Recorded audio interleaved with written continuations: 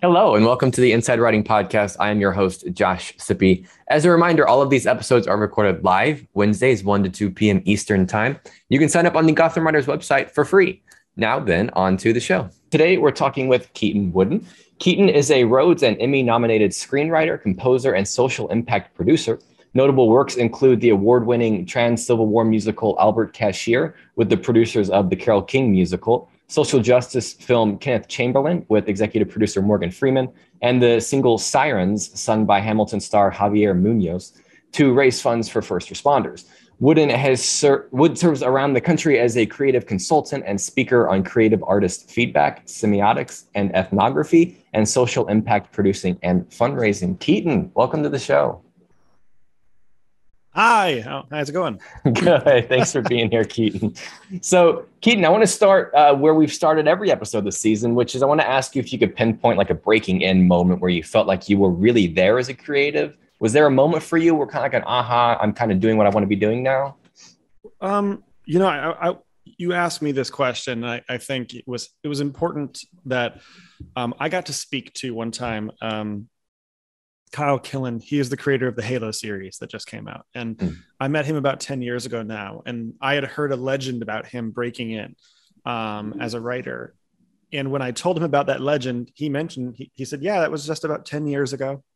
and it was this interesting thing that I think for a lot of people, there's quotes from like Steven Spielberg even saying, I wonder if I've ever made it, which is terrifying. I don't feel like there's a making it energy necessarily. There certainly seems to be, instead of a glass ceiling, of a very thick kind of sticky goo you just kind of shove your way through slowly at even remotely near the top. But I will admit, the first time I ever felt like I was doing this correctly was that I had said I wanted art to be my job. That's what I said in college. And then one day I was working on a project and I just didn't feel like doing it. It felt like a slog. It felt like I had to wake up every morning and show up and do the work, even though I didn't enjoy it, just type out pages and turn it back. And then I thought, oh, that's a job. and I thought, oh my goodness, this is my job. And I felt so excited to be bored, which is the funny way of putting that. But that was the moment I actually felt like I was close, was that I was doing something like it, that it felt like a job instead of just like for fun. And did things change for you after that moment, or was it just kind of like another step in the process? I mean, the work-wise, nothing changed at all. My mentality changed quite a bit. And I'm not certain every writer is this way. I'm a huge nerd for different YouTube series. There's one where this Japanese wood carver carves like the Great Wave, Okusai's Great Wave, that really famous one. And he talks about the difference between being an artist and a craftsman. Because he had to recarve the same thing over and over again. And his mentor, who was dying at that point, said that I'm a craftsman. And that was interesting to realize that, you know, at a certain point, the work is just having a skill set, getting good at that skill set, and doing whatever you're hired to do. And so for me, that did change my mentality going forward at all times. When I've had scripts where, you know, I wrote this very beautiful small script that then when we sent it to a major studio, they said, can you add aliens? Which is not a joke. But we had to decide, okay, how can I, as a craftsperson, add aliens to the script? And it was just very funny. But that, you know, for me, that was when my mentality changed. And then, you know, your name has been attached to so many projects, it's hard to even pick a starting point. But I want to start with Albert Cashier. The Civility of Albert Cashier is the full name of the musical. So what role did you play in the production of this story? So in Chicago, I made good friends with an activist, lawyer, and writer named J. Paul D'Aretani. Jay has written lots of scripts and written lots of sort of impassioned speeches. He's run for Senate a couple times, and he does these class action lawsuits to defend childcare. Kids suffering in the foster care system. He came to me as a director and handed me a play that he'd written about a person from the Civil War who was assigned female at birth, who joined the war as Albert Cashier and then stayed Albert for 50 years. And I read that and I told him, oh, that's a musical. and he didn't necessarily believe me, but I just said, it's a great musical. You just haven't heard any songs yet. And so we spent a long time reaching out to what eventually became like one of my closest collaborators and best friends, Joe Stevens, who's in the other room, because we're working on a different musical right now.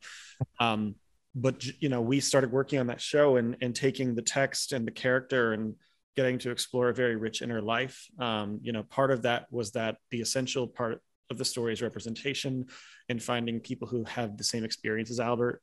Joe is trans, and bringing my experience from musical theater and Joe's experience from being a singer-songwriter for decades, touring with the Indigo Girls, we were able to craft a very unique sound for that show, and partnered with Jay's ingenuity of just go for it over and over again. We've connected to a lot of great people around that project. We actually just had our first off-Broadway concert at the Players Theater for that show that closed on Sunday with one of the first ever all trans cast and crews in off-Broadway history. And we raised thousands of dollars for charity with that concert series. So it's been really special. That's awesome. I want to rewind to one of the first things you said. Right away, you knew this was a musical. How did you know that? So I have rules for myself about this. I actually got to write an article for the Script Pipeline about this, which was fun.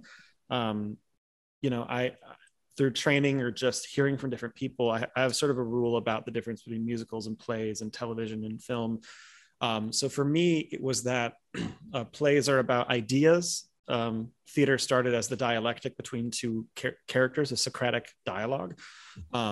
Movies are about choices. In a movie, the world is the same. Then a character makes a choice and then everything changes. And if the character wins, it's a comedy. And if the character dies, it's a tragedy. In television, it's about worlds. Television is about a particular environment that you honestly don't want to see change that much. And the second the environment changes, you feel like you've been cheated a little bit. Like, Gilligan's Island only lasts so long when they're not on Gilligan's Island. And then musicals are about feelings. They're about this moment in a standard story where reality itself no longer is a satisfying way of expressing yourself, whether that's because the world around you, no one can actually hear what you have to say through a limitation of language, or in the case of Albert Cashier, Albert was hiding a secret.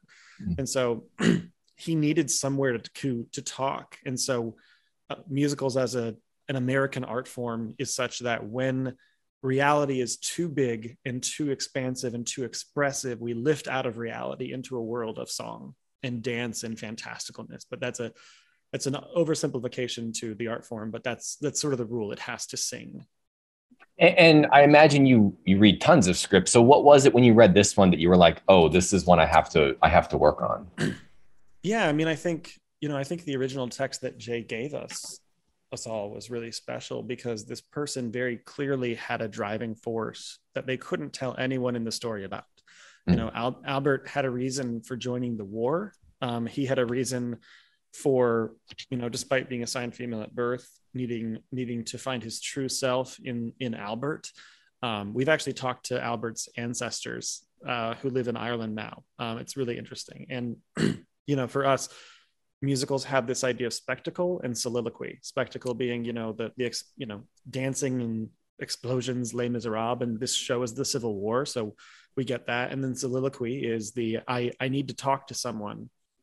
And so I'll talk to the air and the air will hear me. And then, once, I don't know if you've ever yelled really loudly, it starts to sound like notes. And so, yeah, that was sort of the journey that we had for that. And how did you start formulating the music? I'm curious to see it from your lens as somebody who is so connected to music. Did the songs start forming themselves in your head? How did you go about creating the songs for the story? There's certain moments in a story that lend themselves to music. The way I describe it is like a horror film is a roller coaster where the loop-de-loops are getting scared. And a musical is a roller coaster where the loop-de-loops are music and song. So, major decision points, major conflicts, stage pictures, big ideas, big moments of confusion. I think there's a line that says every song in a musical is a seduction, a decision, or an argument. I don't know if that's fully the answer, but for us, we looked at the play and we said, this should be a song. Albert is sitting over the bodies of his dead friends and becomes disillusioned with war.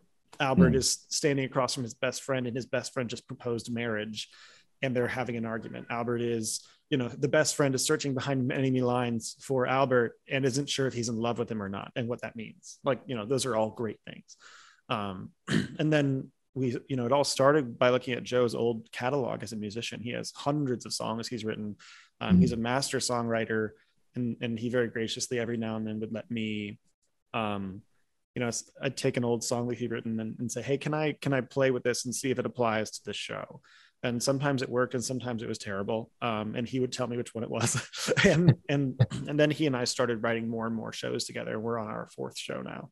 And I'm on my 7th musical total.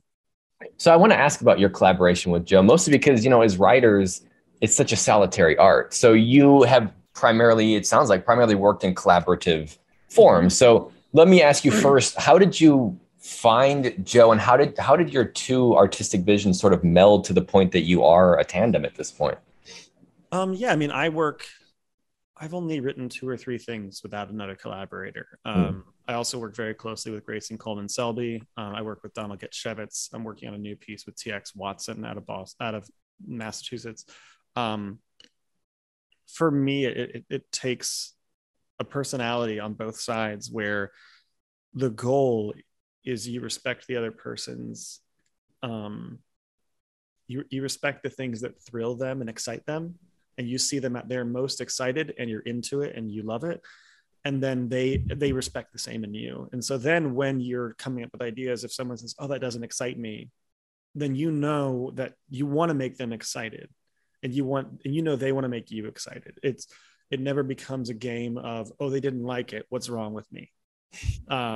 Which is really hard. And I've tried collaborations where that was kind of the mentality, and it got really difficult. With Joe and I, we are both the kind of person who goes, that doesn't feel right. We both go, ooh, what about this? What about this? It's like this constant creating of comfort. And you do have to respect the other person's taste. You have to really like what they're doing already. But I find, especially in the form of collaboration, it's sort of 1 + 1 = 3. Nothing I make on my own will be as good as something I make with somebody else, just ever. And there are times where I have a very particular thing that I'm very excited about, and I will come to a collaborator and say, this one matters to me. This one for, something about it is really important to me. I need you to get excited with me. And we'll play that game, and I think with each project, both of us try to give each other, with every collaborator, 2 or 3, this one matters. And we may not even understand why. Joe and I have a song on our next show, Hills on Fire, where we actually disagree on what a particular line means, but we both feel so strongly what it means that we don't even need to argue about it. People have tried to change it and they say, what does it mean? And we just go, it's good, just leave it alone. And so there is that imperceptibleness and trusting the intuition of another person. And it takes both. You have to trust their intuition and they have to trust yours. And then that's when, these 2 ideas come together for a 3rd idea. It's really special. And are you just a natural at collaboration, or did it take some time acclimating to trust other people with the vision of a full project? I think it does take a certain personality to enjoy collaboration.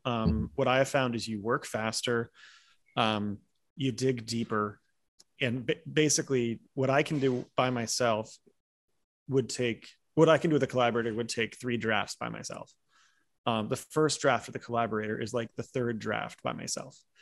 And so I'm just an efficient person, so I appreciate that. I really just want to be more and more, I want to create more and more opportunities. And so, to do is if I find someone who's writing or ideas I really like, I ask, hey, can we work on something together?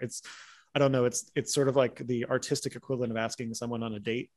And that is, the biggest compliment I can give to another artist in a artistic, romantic way is like, we should make something together.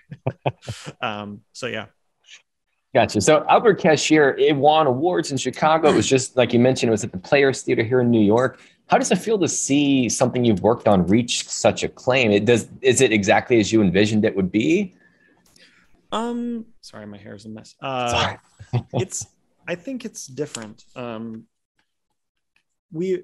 that show in particular, we're not trying to get claim we're trying to reach a very particular audience. Mm. It matters a great deal to us that show is about representation, is about a moment in history, about a person who resonates deeply with today.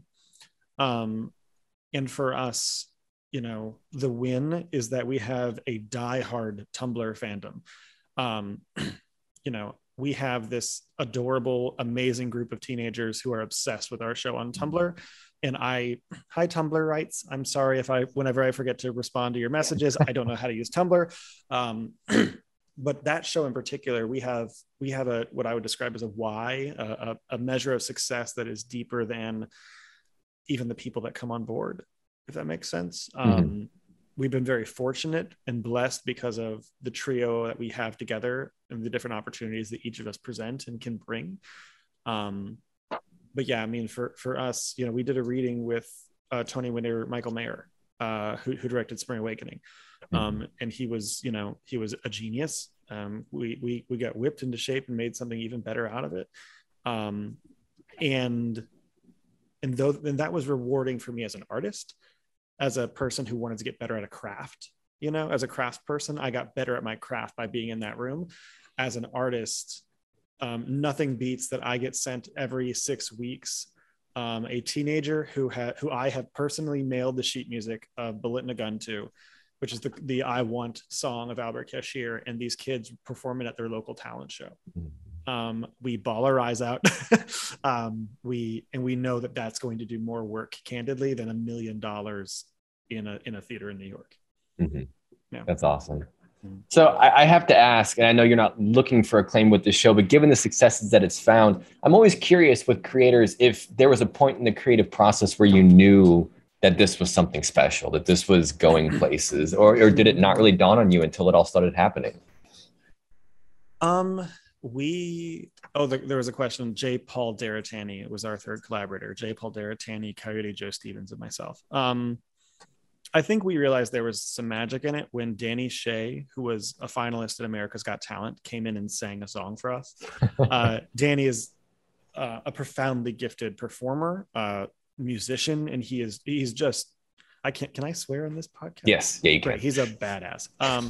He's just so great. And the first time he kind of jammed with it on his guitar, and then we did a day where Joe and Danny sang it together. And all of a sudden that's when people started to compare it to Hamilton, or started to compare it to something that had electricity. And we've come a long way since then, but that song has barely changed. And the energy of that song, I think, is what keeps the whole show going, is this, we are aware that there's lightning in that. And that's when Christine Russell, who produced Beautiful, the Carole King musical, and Head Over Heels, came on board. Christine put us in touch with Michael Mayer, has put us in touch with a lot of people. I guess, I don't know, there have been shows I have written that I think are technically better, if this makes sense. They have a better craft or a better constructed whatever.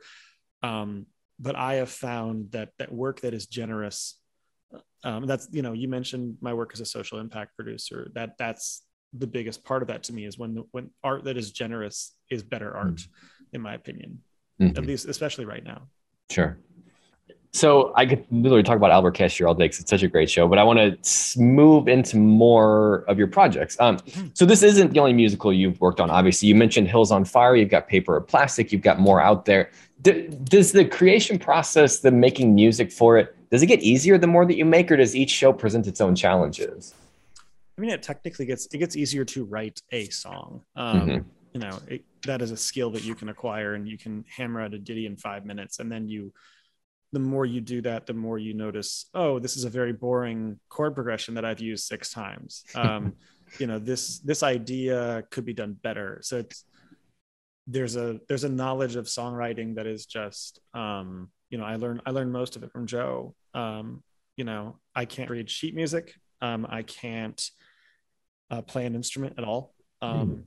And so I program everything at this table using Logic Pro. And so I can do it all digitally, and then add loops and harmonies and everything. And that's how we create things. And then we take things out to amazing chart writers like Wes Smith or Dan Pardo, who do charts and arrangements and create just brilliant versions of our work. And that's kind of the best part of it. Mm-hmm. I find that fascinating that you don't play music. You can't read sheet music. Where did you find the passion for music? I just grew up, my mom was a singer. My dad's a pastor. My mom sang in the church choir, sang the Sandy Patty songs, if you know what that is. And, you know, it was a really positive thing for me. Music was just a way of expressing myself. Mm-hmm. That was Joe. And so a lot of this came down to when Joe and I would start writing, it would be, you know, he would start playing a guitar riff and I would just start singing something. Mm. Sometimes it would be notes and sometimes it would be, you know, a riff. Sometimes it would be a different instrument part that we didn't realize it until we brought in more musicians. And they said, "Oh, can I play that on the piano?" I was like, "Oh, thank God." Because I'm just singing 6 parts in my head and I'm drumming my hands on the thing. And, you know, I just finished my first musical where I didn't have a collaborator. I just started working on that. I did a residency in California, and that was the first time I had nobody to help me. And so I had to go find the music, figure out how to make it, and then write a song that way. It took 6 times as long. It was awful. But we got it done. We wrote the whole show. But, you know, for me, there's something very special about just kind of the work you get to do in exploration like that. Sure. So we've talked about the musical side. I want to get into when you started writing the words, the scripts, the stories. When did that enter the picture of your creativity? I started writing before I started doing music, actually. You know, I've done a little bit of writing growing up. I went to Ball State University where I studied directing and did some of the telecommunications department. And part of that, I didn't realize at the time, but it was a writer's room for a web series. I was one of the writers on a web series that I ended up starring in. And and I love that environment. One of my goals is to join a writer's room coming up. Because I love that collaborative environment and helping someone else make their idea happen. And I'm from Chicago, and that's what we do is everyone gets to play. But I wrote scripts for a long time. The first script I wrote is a really good pitch, but I'm certain the script is terrible.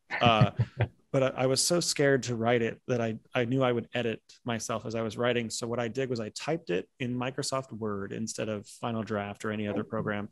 I typed it just long form, every word, one indented line. And then I would print the pages I wrote that day and I would delete the file every night. And I still only have one copy of that script. I have the copy I printed. And in big bold words in the watermark, it said, this is a terrible draft. It says in sort of a diagonal watermark, vomit draft, terrible draft, just giving myself permission to be bad. And, you know, I had to quote your moment about breaking in, I had a moment where I was an executive assistant on a show at 20th Century Fox. There were some very generous writers, very generous creatives and executives who at the end of that, every single one of them called their agent for me. I could not believe it. And I had one really good script. It was really well written. It had a lot of good mojo behind it. It had won some awards. And I got to meet with every agency you can name. And they said, "This is a great script. What else do you have?" And I went, "Oh, that's it." And then they just never called me back. And that was 10 years ago.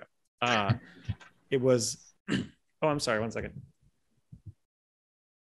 Blam. This is better. Yes. You know, for me, it was really hard to admit that I had messed up. And that I just wasn't ready to do everything in the process yet. And then it became okay, I need to write a lot. And so I started writing, you know, 2 scripts a year, 2 features a year, a pilot a year, and whatever else I could get done. And now I have, you know, a very large list of stuff, and I'm just now going back out to get an agent. I still don't have one. I have a theatrical agent, I should say, named Susan Gurman. She's wonderful, but I don't have anyone in the television and film world, and that's a goal of mine. And, you know, I've managed to make connections and attach projects based on just my work alone. So, but that process, I started before I wrote musicals at all. I'm curious how that creation process differs. Do you find more satisfaction writing the stories or writing the songs, or do they both kind of just both itch that urge? I mean, I find screenwriting to be more formulaic, which I don't find bad. I think musicals are very formulaic too. I think structure is a way that we create expectations, and expectations and payoff is all of writing. And more importantly, expectations within genre is the way that you keep people interested to say whatever ideas you want. It's just, if you opened a musical and didn't have any songs because you really thought it was a musical, despite the fact that it didn't follow the rules of a musical, that, you should just not call it that. That's fine. But if your goal is to break into a certain arena, you follow as many rules as you can and say one exciting thing within the rules. And that was, that's what I try to do. And it helps me a lot. Mm-hmm. I want to shift gears a bit and talk about another project that you've worked on, which is the killing of Kenneth Chamberlain. Yes. What role did you play in making this story happen? And tell us a bit about the medium that it occurred in and how that production process went. Yeah. So The Killing of Kenneth Chamberlain was written and directed by my friend David Medell, lead produced by Enrico Natale, who's a genius producer out of Los Angeles and the West Coast. I produced David's first movie when I was 23 at a college, which we sold to Lifetime. It was about a family and a brother and sister, and the brother is severely affected by autism. He's nonverbal, and the sister is his caretaker. And so we worked on that project together. And, my sister at the time was an autism therapist. And so that mattered a lot to me to tell a real story. Kenneth Chamberlain is based on real events of an Army veteran who had some mental instability just from the war and life, and accidentally hit his life alert button, and the police showed up, and the police were not equipped whatsoever to handle a person who was mentally ill. And in their effort to force their way into his home, they killed him. That's the nicest way I can put that. And David worked very closely with Kenneth Chamberlain Sr.'s son, Kenneth Chamberlain Jr. He did archival research. He received the recordings of the phone calls of Kenneth's passing. And for us, it was a very big deal to do justice to the story of Kenneth. And not every story of marginalized people suffering is an essential thing to tell, but this was a story that Kenneth's family asked to be told. No one was paying attention. No one even seemed to care that Kenneth passed away. And so David is a realist filmmaker. So he just made a movie that was the exact length of time from the moment Kenneth's phone rang to the moment he passed. And it's a terrifying, gripping thing. And gripping not in an entertaining sense. It is a hard film to talk through. But my job in that process was, one of my expertise is in tax credits, production, and festivals. So when David and Enrico started on that project, they asked me to run the Illinois tax credit. There's a whole complicated process to that. That's something I spent a long time on. I work in tax credits in Broadway, in New York, in Illinois.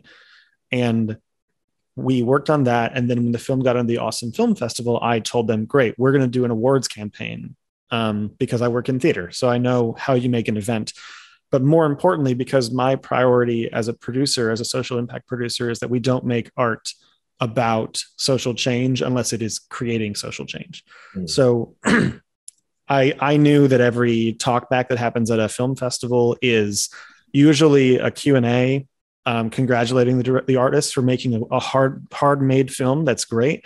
But if you're going to make a film about a marginalized person, about Black Lives Matter, you are not going to talk about your bleeping cameras or how much money it costs. So we called Black Lives Matter Austin. We called the Austin Justice Coalition. We called Defund the Police Austin, and we gave them our talkbacks. So every talkback at Austin for our film was actually a roundtable discussion about police uses of force in communities of color and how they are affected, how they could be, how they need to be improved or how they need to be adjusted severely. And that gained us a huge amount of support, from the audience. And then we ended up winning the audience award and the jury award. And that's when Morgan Freeman found out about the film and joined on as an executive producer. And that was a really special thing. And that was a culmination of, David's job of verisimilitude, Enrico's job of making a harrowing film for no money, and getting to participate with those artists as a producer who focuses on filmmaking that is aimed towards social justice and sort of adjusting the production means to impact the community that they're intending to serve. I find it both interesting and admirable that all these projects you work on, there's this common thing of having that social justice, social change element. Has that always been a part of your creative vision, or when did that connect to what you wanted to do as an artist? Yeah, I mean, I think I've certainly written things that didn't have a social bent, but I'll be honest, just even I had trouble caring about them. You know, my father's a minister. We grew up, you know, doing soup kitchens. We grew up caring for people. And I think we are in a time in the world where every resource needs to go towards helping people. It just is necessary. And so, you know, I have adorable scripts about aliens that are very fun. But those don't get made. What's funny, you know, the projects that have consistently been made have been the ones where people realize that if they help on this project, they could save someone's life. If they help on this project, they could, you know, clothe and house an unhoused person. You know, I think for me, very quickly, I realized that number one, it's easier to make them. There's more funding for them. Even there's better financing models, which if I'm, you know, taking off my creative hat and putting on my sort of my day job, which is line producing and production management, those films are easier to get made. And even financing wise, even candidly, the getting talent attached, everyone is excited about helping people. And, you know, I have found myself even, you know, scripts I've written that were very heartfelt, but didn't help people. I couldn't justify asking for money for them when I knew that there was a project that I was also working on that, you know, could give a voice to a person who's nonverbal with autism, or to, you know, these kinds of things that could have actual lasting, meaningful change. So there's an interesting version of that artistically, it just rewards me personally better.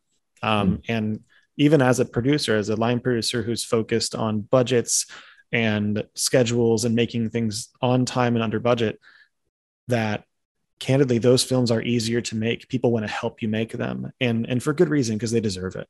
And I feel very lucky that that's the time we live in, actually. So let me get one more question here, and then we'll get some audience Q&A. Your portfolio is very diverse. I mean, you've got the musicals, the plays, the TV, the film. You cover the spectrum. Do you find it easy shifting between mediums, or is it still a challenge to you? I think it's just because I'm a very big structure nut. You know, to me, they're all the same thing. They're just structures. And so you know, what really broke my brain into the right way was making a short film with producer and writer and star Emily Bennett, who's a genius horror film creator.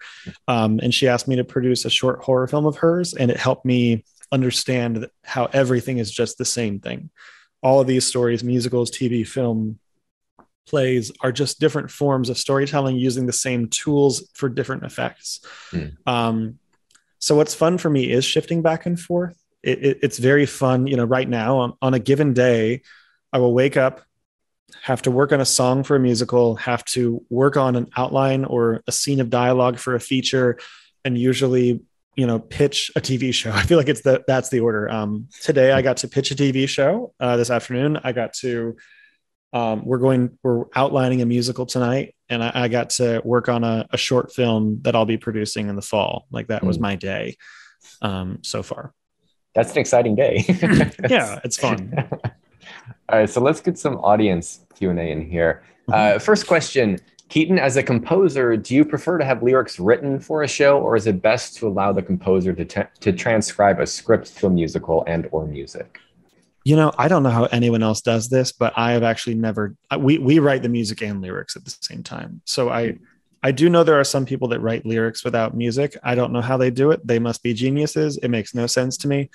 But for us, you know, for Joe and I, he'll just start strumming on the guitar and I'll start saying words, or he'll start saying words. And so they're really at the exact same time, but we know what the song's about. For Grayson Coleman Selby and I, you know, we'll have a very strong outline and we'll pick a genre that we want to work in.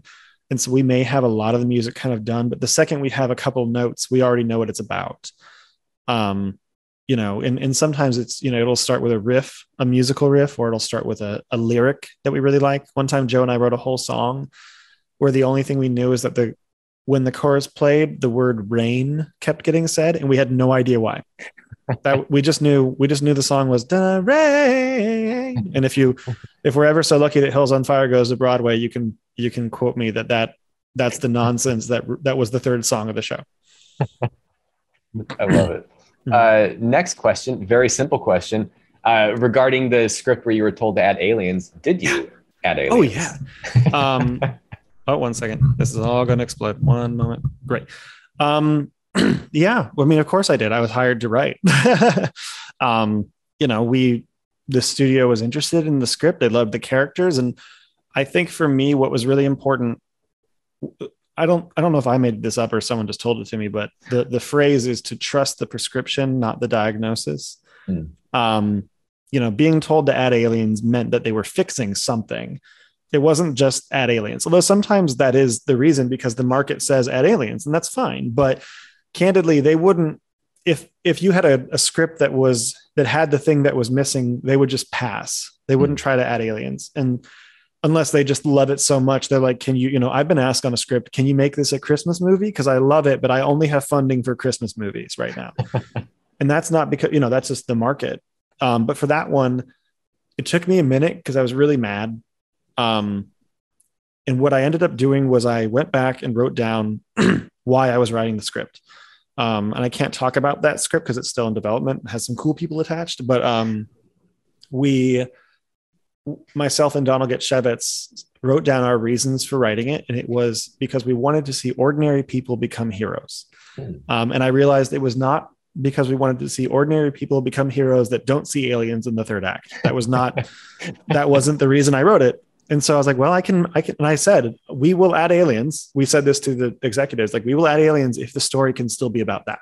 If not, we will write you a beautiful story about aliens. It just isn't this script. And so we wrote about ordinary people who meet aliens and become heroes. Like, that's what it became.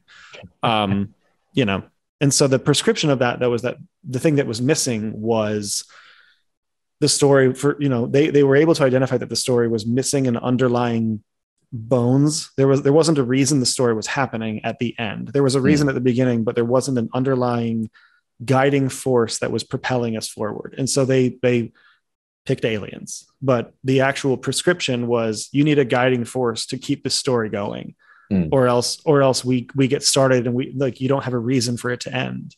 And that's important. Yeah. Next question. When you work on a musical, is all your work complete before casting, rehearsals, etc., or are you needed during production? Musicals are rewritten on opening night. Like, they don't ever stop, ever. You will do a draft, and when the draft is done, if you wrote the sheet music, you'll go straight to a reading, and if you haven't, you'll hire a charter, and then you will do what's called a 29-hour reading, or you'll do a festival reading to hear it out loud. If you're very lucky, someone will give you money to continue it, or a regional theater that thinks that this musical will give them grant money, will do it as well. But you will rewrite the songs. You'll do a draft. Certainly everything has to be done before you can do a reading, but you will never be done writing it ever. I like that. Next question, a big picture question. What was the biggest challenge you had to overcome on your journey to becoming a writer? I think just being bad at it. What I mean by that is I'm still bad at a lot of things. Like, I need to read sheet music. I need to act. I need to learn how to do that. That's not an acceptable thing. I once heard someone say, love something so much that you're willing to be bad at it. And, in high school, I'll use this example. In high school, I was a football player, and I was forced through random occurrences to be the place kicker for our football team. I was a running back too, but I had to kick.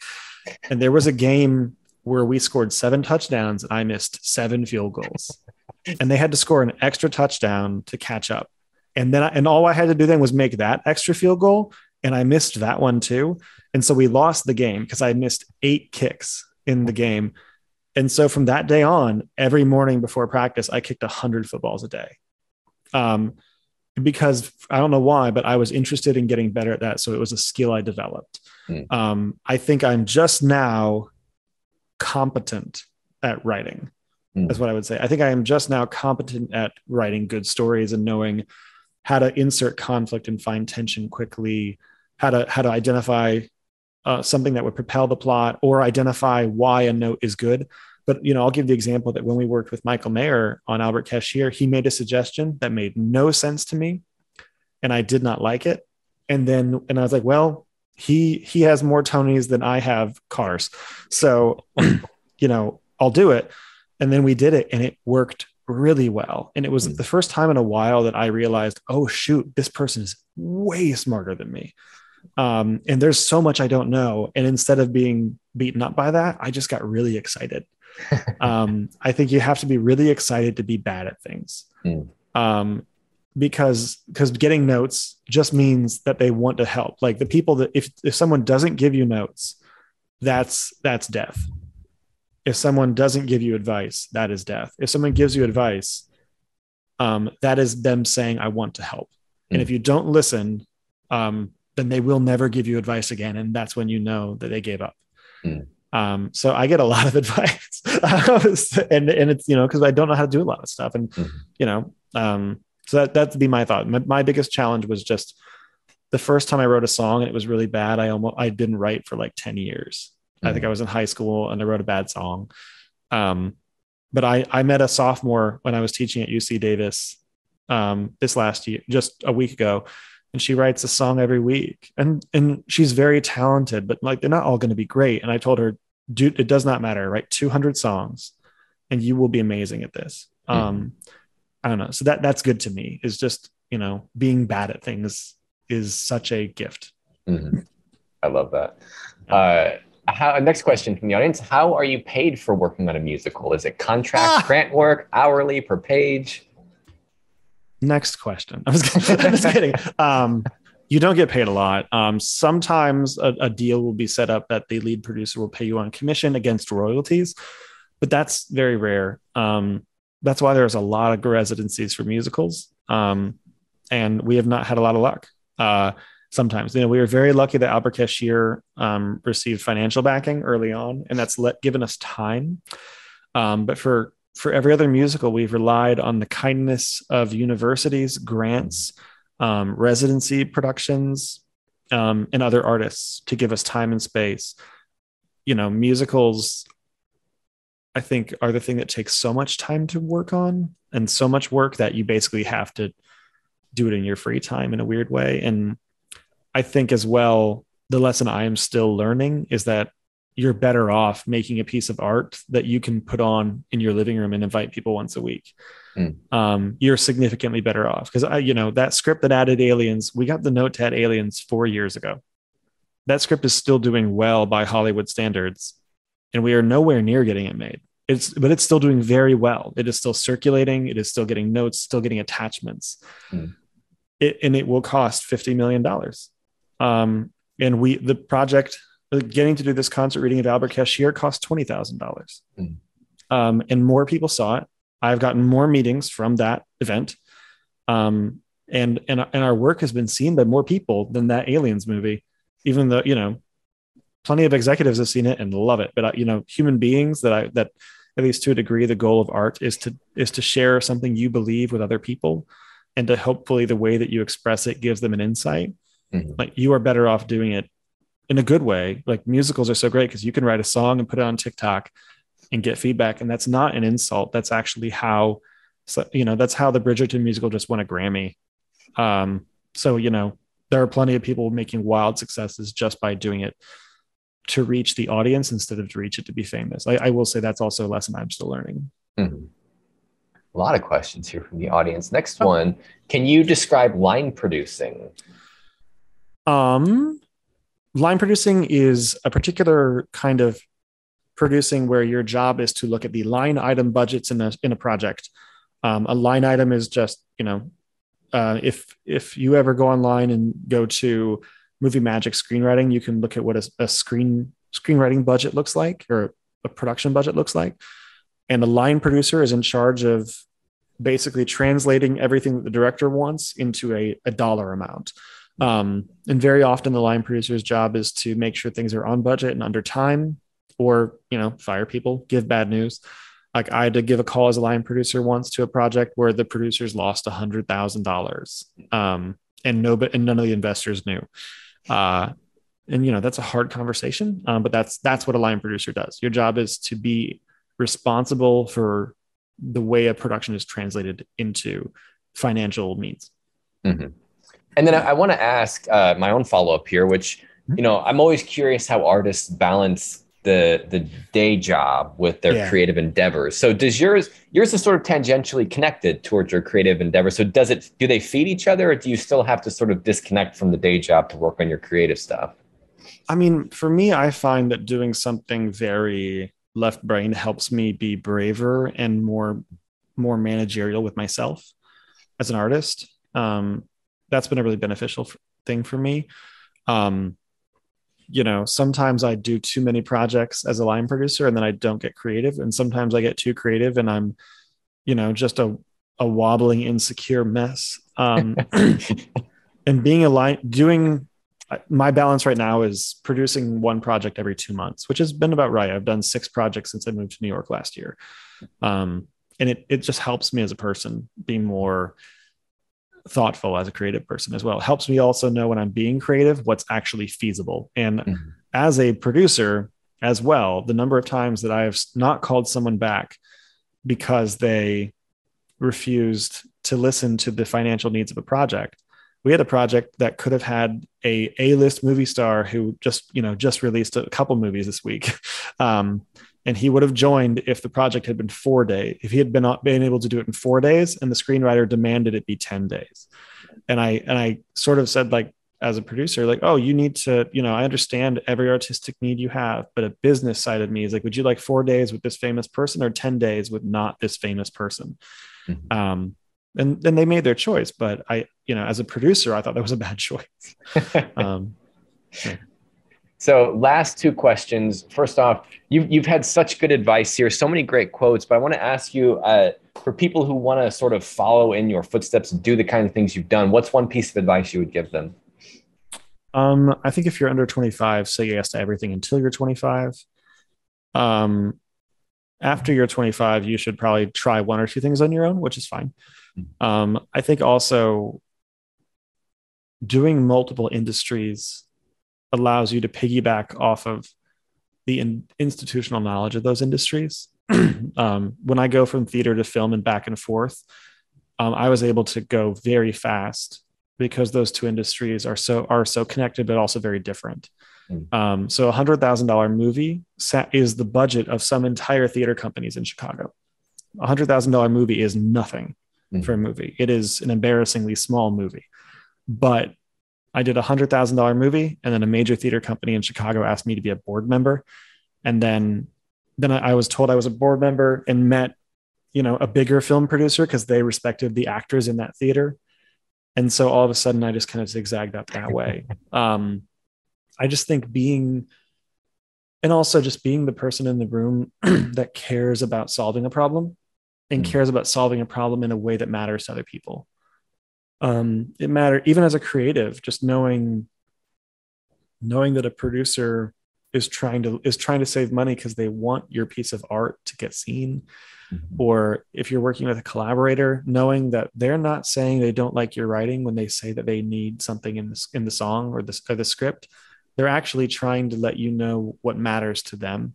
And if you can translate what you're doing into an act of generosity, a lot of good things happen. I think my father once said, there's no limit to how high you can climb if you don't care who gets the credit. I like that. And that was really helpful for me. And I will also say that candidly, if you want to get something you've written produced very quickly, write it about an issue you care about, find a charity that's doing that work and offer to give them half your money in your ticket sales. And they will give you a building for free. I have done this 3 times. I produced an event for AIDS research in Chicago and got the coolest building I've ever seen. I've been in the penthouse of Hard Rock Hotel for charity events. Like, if you are generous, people will flock to you. And that's really special. Gotcha. And last but certainly not least, this is your time to promote things. Where can people find you? Your website? Do you have anything to tell people to go look at? Anything you want to promote?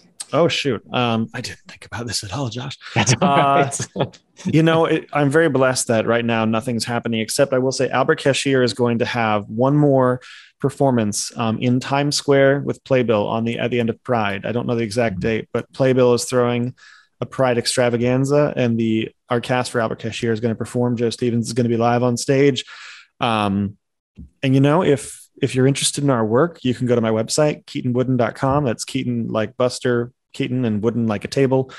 And I have updates and things like that. And what we're doing, what every artist is doing, we're trying to tell something meaningful in a responsible way and help people. So, our next two big things are, we're going to be looking for Hills on Fire to find a reading. I just finished a reading, a new musical called Death and Harry Houdini.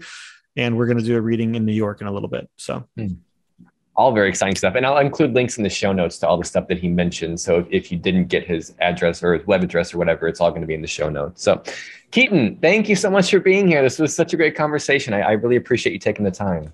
Thank you so much. This was a blast. And we'll have more things to hang out with on soon, I'm sure. Absolutely. Yeah. So to all of our listeners, thank you for being here. We're back same time, same place next week, and we'll see you then. Have a good rest of your day.